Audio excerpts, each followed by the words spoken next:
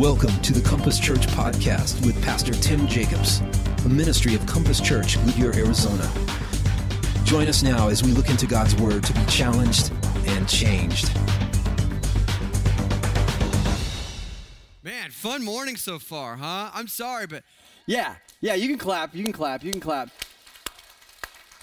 I just dig it. I mean, we had baptisms going on. I mean, God's changing people's lives. We got this killer music going on. You're not going to hear better music anywhere in the West Valley, like any bars or nightclubs. Like, no one's got it on us, man. It's the way that it is.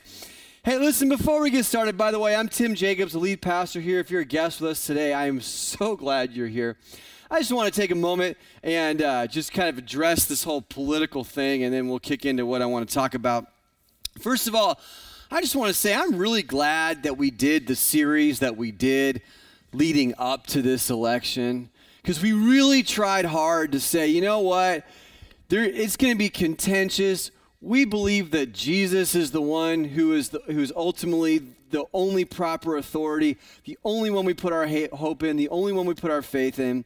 And we're not a news service, we're not some political action committee. We're a church, and so that's where we stand on stuff. And God is the one who raises up leaders, and God is the one who shapes the arc of history. So I want to tell you, if you're here today and you are happy about the election outcome, that's great. Make sure you're not so happy that you're like, oh, all my problems are solved. Everything is right. Finally everything is going to be good again. Because that's almost putting too much of your faith in government or in human power. And at the same time, if you're like overly frustrated and sad and angry about the outcome of the election, that's kind of a check on your heart too. That maybe you're putting too much faith and too much stock in one person or in the type of government that you wish that you had. And maybe you're letting your emotions be ruled by something other than God, which is what we've been talking about week after week after week. So I just want to tell you that we're going to continue to be all about Jesus here. We're going to continue we will pray for our new president. And you see all this rioting and you see all this anger and stuff on social media. And it's a terrible thing. I'm proud of you guys because, and I really tried hard too. I want to make sure, because I know when I put anything out there, it's not just me. I represent you. And I don't want to embarrass anybody by anything that I write. And so I was really tried hard to make sure that we represent Jesus correctly in all formats, in person and on social media, online, and whatever else. But I want to say this too. There are some people who, and maybe because the media is driving this, or maybe certain things that they've heard, are afraid about what might happen to them. Some of the things they've heard, they may be afraid about their families being deported or that kind of thing. And, whether those fears are, whether you understand those fears and whether you think those fears are legitimate, if they're there, they're there. And so I just want to encourage us to continue to be people of compassion for all people, okay? And so if there's people out there that are afraid, and rather than just dismissing that, to just, say, hey, listen, I think it's going to be okay, and don't worry. And I think that there's compassion that we can have. Because here's the main thing I want to say about it is this. We all live in the same community. We're all come here because we live locally. So you're my neighbor. You're my neighbor. We're all neighbors, right? We're all neighbors to each other. I'm not going to go through the media to get to you. I'm not going to go through Washington, D.C. to get to you. I don't look at you through the lens of politics. I don't look at you through the lens of the election. I don't look at you through the lens of Washington, D.C. I'm supposed to look at you through the lens of Jesus. So I go through Jesus to get to you. I don't go through Washington, D.C. to get to you. And I think so much of this is we split it. I saw this week in so many different conversations going on. Neighbors mad at each other over something that's where the power is concentrated thousands of miles away, and we live 3 doors down from each other, but now we're not talking to each other because we're so angry, because we don't know how to have a conversation, and we're not seeing each other the correct way. So that's basically all I want to say about that, is that continue to be the church, continue to be loving towards people, and honestly, there's fears and everything else. I think things are going to be okay. I really do. I really think things are going to be fine. But everybody wants to get everybody upset, and everybody wants to get everybody fired up, because that's how you continue to hold people's attention.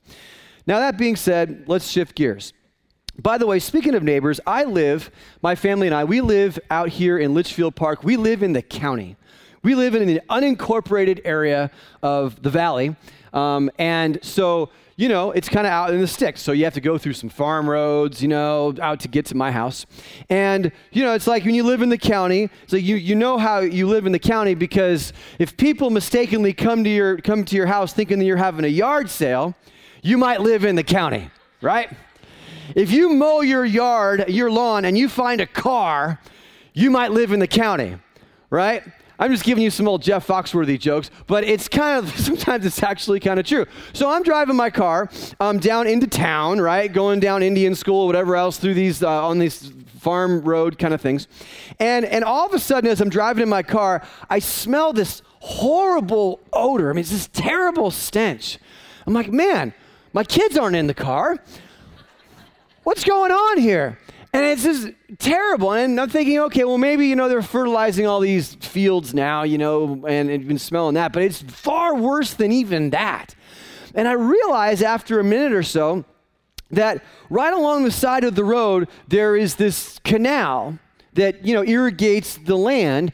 And somehow, some way, it must have gotten stopped up, because you could tell it was that stench of standing water. You know what I mean?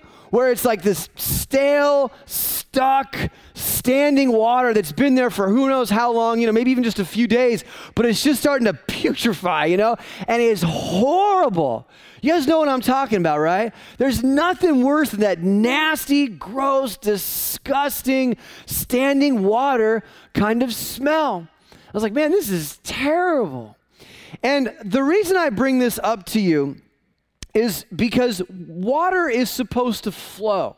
It was never designed to be stagnant. It was designed to move from one place to the other. And when it just stays there, you know this when you have a pool. Your pool, you have to keep dumping all kinds of chemicals in there to fight all of the stagnation that just naturally occurs, because it's supposed to flow. Water is always supposed to flow. Otherwise, it starts to stink. Now, in the same way that is the role of water, that water has that design to move from one place to the other, to constantly be in motion, God has made it so that when it comes to our lives and it comes to money and material things, they are designed to be things that are supposed to be constantly flowing from a continuous source through us and on to other people and other things. And so we're supposed to be kind of like channels or tributaries or conduits of the resources that God gives us, and let them flow through us to other people and other things and other uses. Because when we somehow get stuck and we get stagnant, where resources are flowing into us, but they aren't flowing out, resources are coming to us and we are holding them up, we become stagnant and we kind of start to stink. You all know people like that, who are stingy people. They don't even have to necessarily be very wealthy, but they're stingy and they hoard things and they're afraid of losing what little they have, and they start to kind of stink. They're not very attractive people, because somehow they've stopped that flow that was intended by God to be a natural thing that they are to experience as people. And we don't want to be people that stink. And so I want to help you come to grips with this idea and this understanding of the concept of what we're going to call overflow as we start our new brief 2-week series here this month. And so if you have a Bible, turn with me to 2 Corinthians chapter 8. And we're going to look at a story here, a situation that's unfolding that'll help us understand this timeless concept that God wants to build into us. And as you're turning there's kind of two mentalities I want to introduce you to and make sure that you understand them. The first mentality is what you would call a scarcity mentality. And the scarcity mentality believes that life is a zero-sum game, that if somebody else has something, that means I don't have it. There's only so much to go around, and basically there's just like one pie, and everybody gets a slice, and once that pie's gone, it's over. There's nothing left. And so there's this constant, really what is rooted at its core is fear of losing what you have, fear of not having enough, and fear that whatever's coming from the source is going to dry up. And so I can't afford to lose what little I have because I don't really trust that anything else is going to come. And these are people who are always looking ahead and predicting disaster and doom and using that to justify a closed hand when it comes to the stuff that they've been given. That is what you call the scarcity mentality. The other type of mentality is the abundance mentality. The abundance mentality says there may be a pie, but the pie has the ability to get bigger and to multiply. The pie has the ability to continuously always be there. And because you believe at your core that everything that you have comes from a capital S source, namely God, and He is the one who supplies everything. And as you give of what's been given to you, you are supplied with more. Now, it doesn't mean that you are foolishly optimistic about markets or you give everything that you have away so that you have nothing at all and you're starving. What it means is you really become that tributary. You really become that channel where resources come to you and then you use those things to be able to show love and help and grace to other people. And so there's really two types of ways of understanding and looking at the world as it relates to our stuff. And so in this section of Scripture we're going to look at today, the letter that Paul is writing to the church of Corinth, I'll give you some background so as we read it, you won't be completely confused. What's happening is, obviously the letter of Corinthians is written to the church at Corinth, which is a city in Greece. Now, what Paul is saying is he's asking the Corinthians, he's going to send a guy named Titus to come and to collect basically an offering to give to the church in Jerusalem. The church in Jerusalem was kind of the original church where all the churches kind of went from there because that's where, Jesus ascended into heaven and the church began at Pentecost there in Jerusalem. But over the years, it has become very difficult for them because they've been persecuted very heavily. They've been taxed brutally by the Roman government. The Roman government was not necessarily a fun place to live in, even though we have all these nice paintings and sculptures and we go there and tour. It's a nice place to visit, but you wouldn't have wanted to live there, certainly in that time period. And so it was a brutal thing. And there had been a famine in the land and everything else. And so life was very, very difficult for these Jerusalem Christians. And so Paul is saying, hey, listen, I want to take up an offering, and he's going to refer to an area called the Macedonian churches, which is an area to the north of the Corinthian churches. So you have Corinth, you have Macedonia to the north, and they have already come up with their offering, and Paul is saying, hey, this guy's coming around, he's collected it from Macedonia, now he's going to come down to Corinth and collect it from you guys, and I just want you to be prepared, and I want you to have the right understanding of the role of money and stuff in our lives as it relates to what God wants us to do with it. So let's read this and let's figure out what to do with the whole issue of generosity. This is what he says. We want you to know, brothers, about the grace of God that has been given among the churches of Macedonia. For in a severe test of affliction, their abundance of joy and their extreme poverty have overflowed in a wealth of generosity on their part. For they gave according to their means, as I can testify, and beyond their means, of their own accord, begging us earnestly for the favor of taking part in the relief of the saints. And this not as we expected, but they gave themselves first to the Lord, and then by the will of God to us. Accordingly, we urge Titus that as he started, so he should complete among you this act of grace. But as you excel in everything, in faith, in speech, in knowledge, and in all earnestness, and in our love for you, see that you excel in this act of grace also.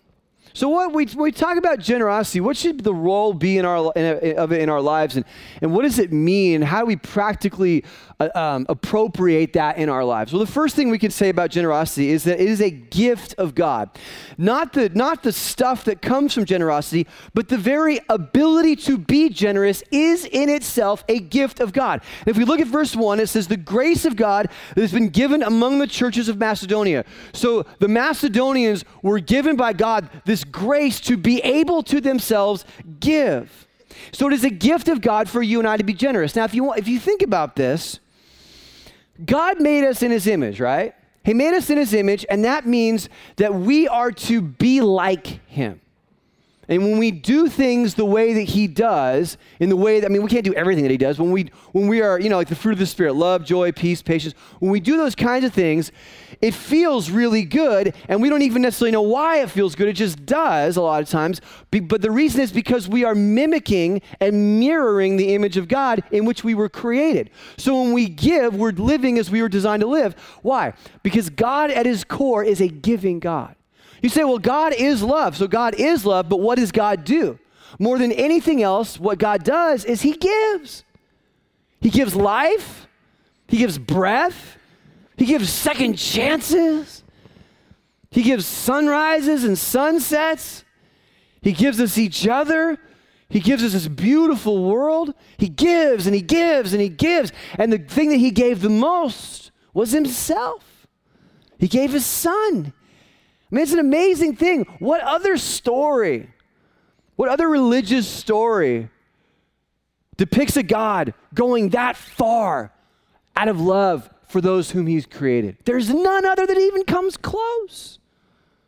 Every other God is this kind of mystical or bizarre or kind of scary individual. Our God gave us himself for our sins. So just as we sang about several minutes ago, his veins opened up and blood poured out as a sacrifice for us because of the things that we've done so we could be forgiven and we could be free. And this is why when we give, we are never more like God. You are never more like God than when you are giving. This is why even I think an atheist who has no belief in God at all will still give and feel really good about it. Because just because the person doesn't believe in God doesn't mean they weren't made in God's image, and doesn't mean that when they're giving, they're not acting like God. And there's something in you that go, man, I feel like when I'm doing this, there's something deep and profound and amazing that's happening here. Yeah, you're tapping into the very essence of who God is, and you're mirroring that in your life. It's pretty powerful. So when we look at this, we have to say, what is this role? And can it actually be, rather than a burden, like part of God's grace that I'm able to give? When I was in India back in 2009, and we had been looking at setting up a partnership with a church out there through Compassion International, the big organization that you sponsor a child and that kind of thing. And we had gone to this very remote part of India, very, very, very poor. There's like a lot of India is poor. This was like really poor. You had to fly, take like 2 airplanes, and then you had to drive for 4 hours, and then stay in a hotel, and then drive another. It's ridiculous, And so we go out to this little village, and these people were so poor that they built their houses, I'm not joking, they built their houses out of cow dung. It was dried, so it didn't smell, because it was like dried. And it was actually kind of cool the way they did it. It was like pretty innovative. It was like pretty solid. But it was cow dung that they built their house out of. And these people were so poor. In fact, they told us, they said, you guys need to be careful because you're going to see poverty like you've never seen in your life. And you're going to be so compelled to pull all the cash you have out of your wallet and slap it down right in front of them just to help them. And if you do that, you have to understand, you put a $20 bill on their ground in their little hut, and you're going to pay their living expenses for like 3-4 months, everything. And if you do that, you're going to completely upset their entire neighborhood, their entire economy, their entire community. It'd be like someone coming in and dropping $1 billion on you, and all of a sudden, it just wouldn't work. It would decimate everything. It would wreck their relationships. Don't do that. That's how poor they were.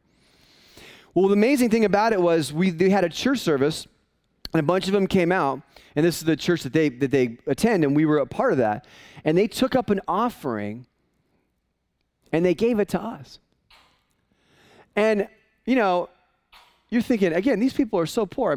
I probably couldn't even buy a Chipotle with double chicken, with the money that they gave. It's like the heart of this nothing. It's like this paltry amount.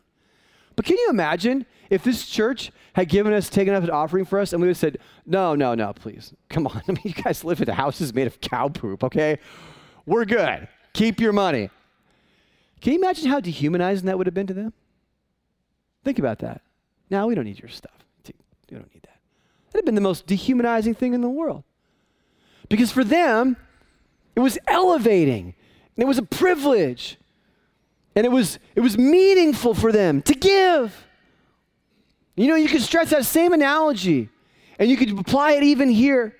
So if someone were to come up and you were to say, you know, I want to give God a big gift, and you were to come up and say, I'm going to write a $50,000 check to Compass Church, of which I would gladly take.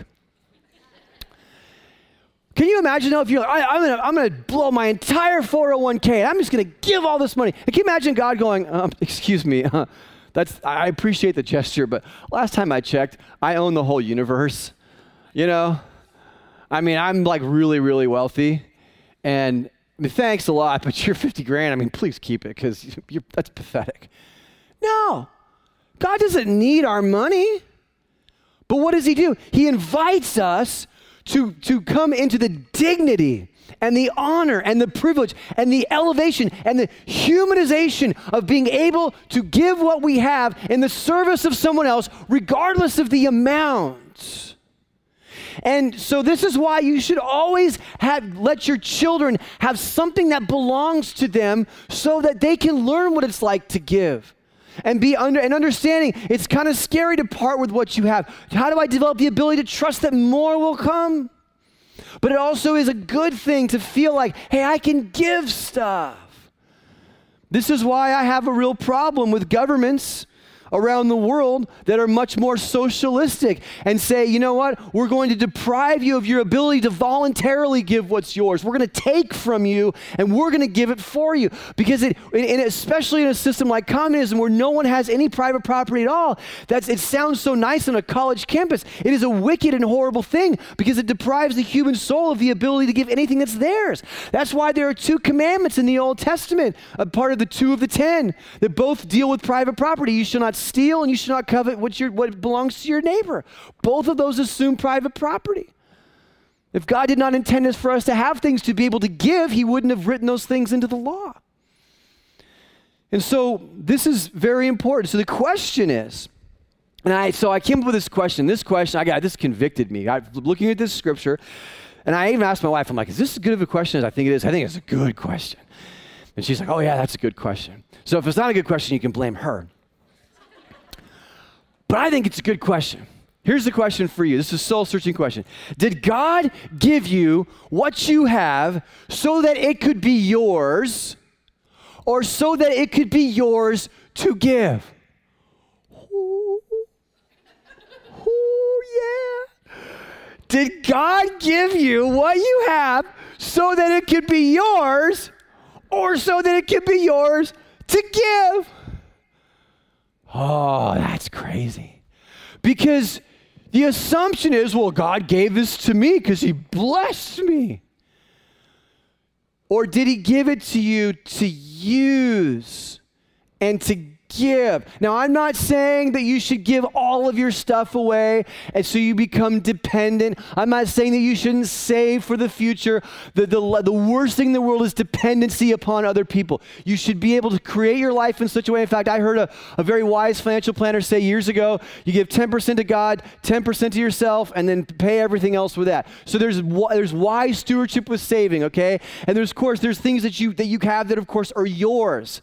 But I'll tell you, on my birthday, on June 17th of this year, finally after many years, I bought this brand new car. I hadn't had a brand new car in like 18 years. And I bought this black Honda Civic, brand new with leather seats and a sunroof. That's all I wanted was leather and a sunroof. And I wanted it to be black because I love black cars, even though you have to wash them all the time. And so when I first got this car, I'm like, this is my car. Like, this is finally, you know how it is, dads, you know what I mean? Like, you lock yourself in the bathroom because it's the only time when you have kids, you can actually be alone, you know what I mean? And so you just you're not doing anything in there, but you just lock yourself away. So it's like, there's nothing that's sacred anymore in your life, right? You know, as parents. And so I'm like, this is my car. Finally, this is mine, right? And so kids get in the car, I'm like, okay, you're not to eat, you have to drink. I don't want you to breathe in the car. Okay, just hold your breath and sit there and don't move until you have to get out, okay? And then you will wipe down your fingerprints with a cloth. Well, my daughter, she does competitive gymnastics, and so we drive out to this gym in Peoria, and we're this carpool thing with these other girls. And so one night, it's my turn to pick up, so I go out and I pick these girls up. So I got 3 10-year-olds in the backseat of the car, and they got like chalk dust all over them and stuff from flipping around and everything. And they've been exercising for like 4.5 hours straight. And sure enough, I'm driving in the car, and all of a sudden I hear this like, right? This girl's like chewing on, like crunching stuff in the back of my car. And I'm looking, and there's crumbs like this, and they're just falling. And I'm like, who raises these children? And then they get out, and there's like all over the stitching, there's like Cheetos. And then, I kid you not, one of my kids like 2 weeks later says, hey, Dad, you see this? And in the little handle of the door, there's a dried, stuck piece of chocolate, melted and stuck in the inside of my car. And they defamed my car. They desecrated my car. Now here's the thing. And I'm like, God, can I just have anything in the world that can just be mine? And God's like, no. Are you stupid? No, of course not. What's the point? I'm not going to give my car away. But God didn't give me that car so that it could be mine. He gave it to me so that I could use it and engage with my community and be a part of a carpool, taking other terrible people around in it. And you know what I mean? Like it's supposed to be used. It's not supposed to be in a museum. It's not going to go to the Smithsonian when it's done. Like, wow. You know what I mean?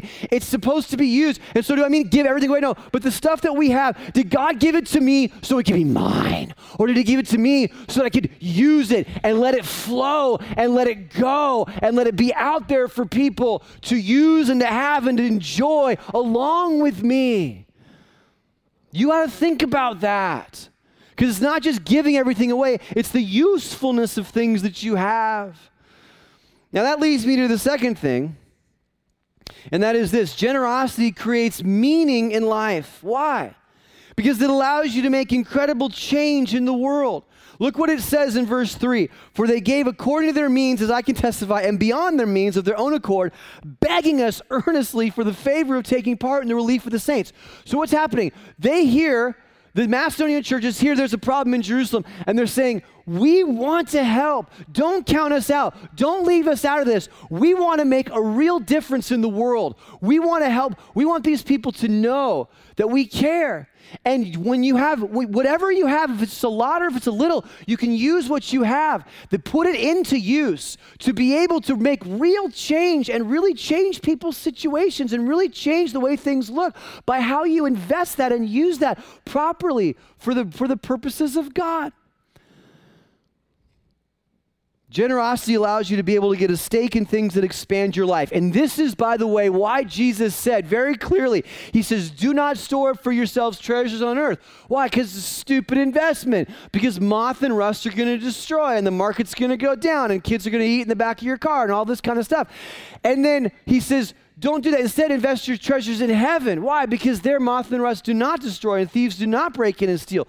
For where your treasure is, there will your heart be also. So when I give to other people, I am forming a relationship with that person. I am building history with that person. And Jesus says that goes into eternity. This is why he said in Luke chapter 16, verse 9, after he gave a long parable, which we don't have time to go into, the punchline of the parable is this: and I tell you, make friends for yourselves by means of unrighteous wealth, so that when it fails, they may receive you into the eternal dwellings. Meaning, make friends with you. Use your stuff to make friends with people and to do things for them and to be gracious and generous with them, because as you do that, you're forming relationships. And then when you go to heaven, they'll go, I remember you. Man, remember this? This is powerful stuff. You use your stuff to be able to build relationships, because they say, oh, you can't take it with you, and you've never seen a U-Haul up against, following a hearse. You know what I mean? That old joke, you can't have a hearse with a trailer hitch on it and that kind of thing. And it's true. You can't take anything with you, but you can take your relationships. And you will take your relationships, and you will take the history that you built with people as you use the things that God gave you and were generous with things and were bold and faithful with how you gave. And by the way, this is why this always amazes us, the stories of people who give when they didn't hardly have anything. And it's almost like we step back at that and we go, man, that's so admirable. That's like requires so much faith. That requires so much love. That requires so much courage to give what little you have so someone else could have more. So someone else could have something that they needed. Third, generosity should be what I'm known for. Verse 7, but as you excel in everything, in faith, in speech, in knowledge, in all earnestness, and in our love for you, see that you excel in this act of grace also. So the word excel literally means overflow. It means overflow in generosity. What does that look like? It's really got to be a whole shifting of the mentality to say, can I actually become known for being generous? There's a lot of people that want to be known for being rich. I want to be known for being successful in terms of look at my house, look at my cars, and look at all this stuff, and look at all these things I have. But how about being known for being generous? Because, when you die someday, no one's going to stand up and say, well, this person, they were so great because they had so much money. No. They're gonna say about you, man, this person was the most generous person I ever knew. And people will go, wow, that's so cool. I wish I could be like that. And you have the opportunity to do that regardless of your income, regardless of how much you make. It doesn't matter. It's what flows out of you, because that demonstrates the character that you believe that stuff is going to come back in. And there's no other way to substitute for that. That's a qualitative fact of a person's life that either you have or you don't. So how do you get started? You got to be intentional. I tell you, I'm not a huge give money to guys on the side of the road kind of guy. I'm just not. I'm not saying I never do that. Although I will brag on our elder board chairman. I was behind him one time. He didn't know this, but I was just happening to get behind him on the freeway, right at Litchfield over here. We both getting off the freeway, and there was this homeless guy standing there or whatever. He was, had this little sign. And so Jim rolls the window down, and I see him hand this guy a McDonald's gift card. And so I went up to him later. I said, man, I saw you on the freeway. I saw you give this guy a McDonald's gift card. He says, yeah. He says, that's what I do. I have a little stack of gift cards, and I give those guys cards rather than give them money, so that way they won't go buy drugs. And it's true, because you can't buy drugs at McDonald's, right? At least not yet. Especially since Prop 205 didn't pass, right? I'll take that marijuana shake, please. That's where I was going, I'm telling you. So anyway, we dodged that bullet. But in any case, that's what he does. And that's what but whatever you decide to do, you be intentional about that. You got to be intentional about how you're going to handle this. But it's got to be there's got to be something where your conscience has to say, okay, and here's the question I have for you. Is there a line item in your budget for generosity? Ooh. Now, I'm not telling you there's one in my budget, because I just came up with this like 2 days ago, and I had to think about that. But it's a good question to ask. In other words, is there space in my budget? Or is like every penny so accounted for that, I'm sorry, there's absolutely no possible way that I can give anything. I'll tell you what, you might have the nicest car in the church parking lot and the biggest house, and you might take the greatest vacations, but if you do not have space in your budget to give to other people, you are the most poor person in the room. So put that in your little pipe and smoke it. I'm not joking.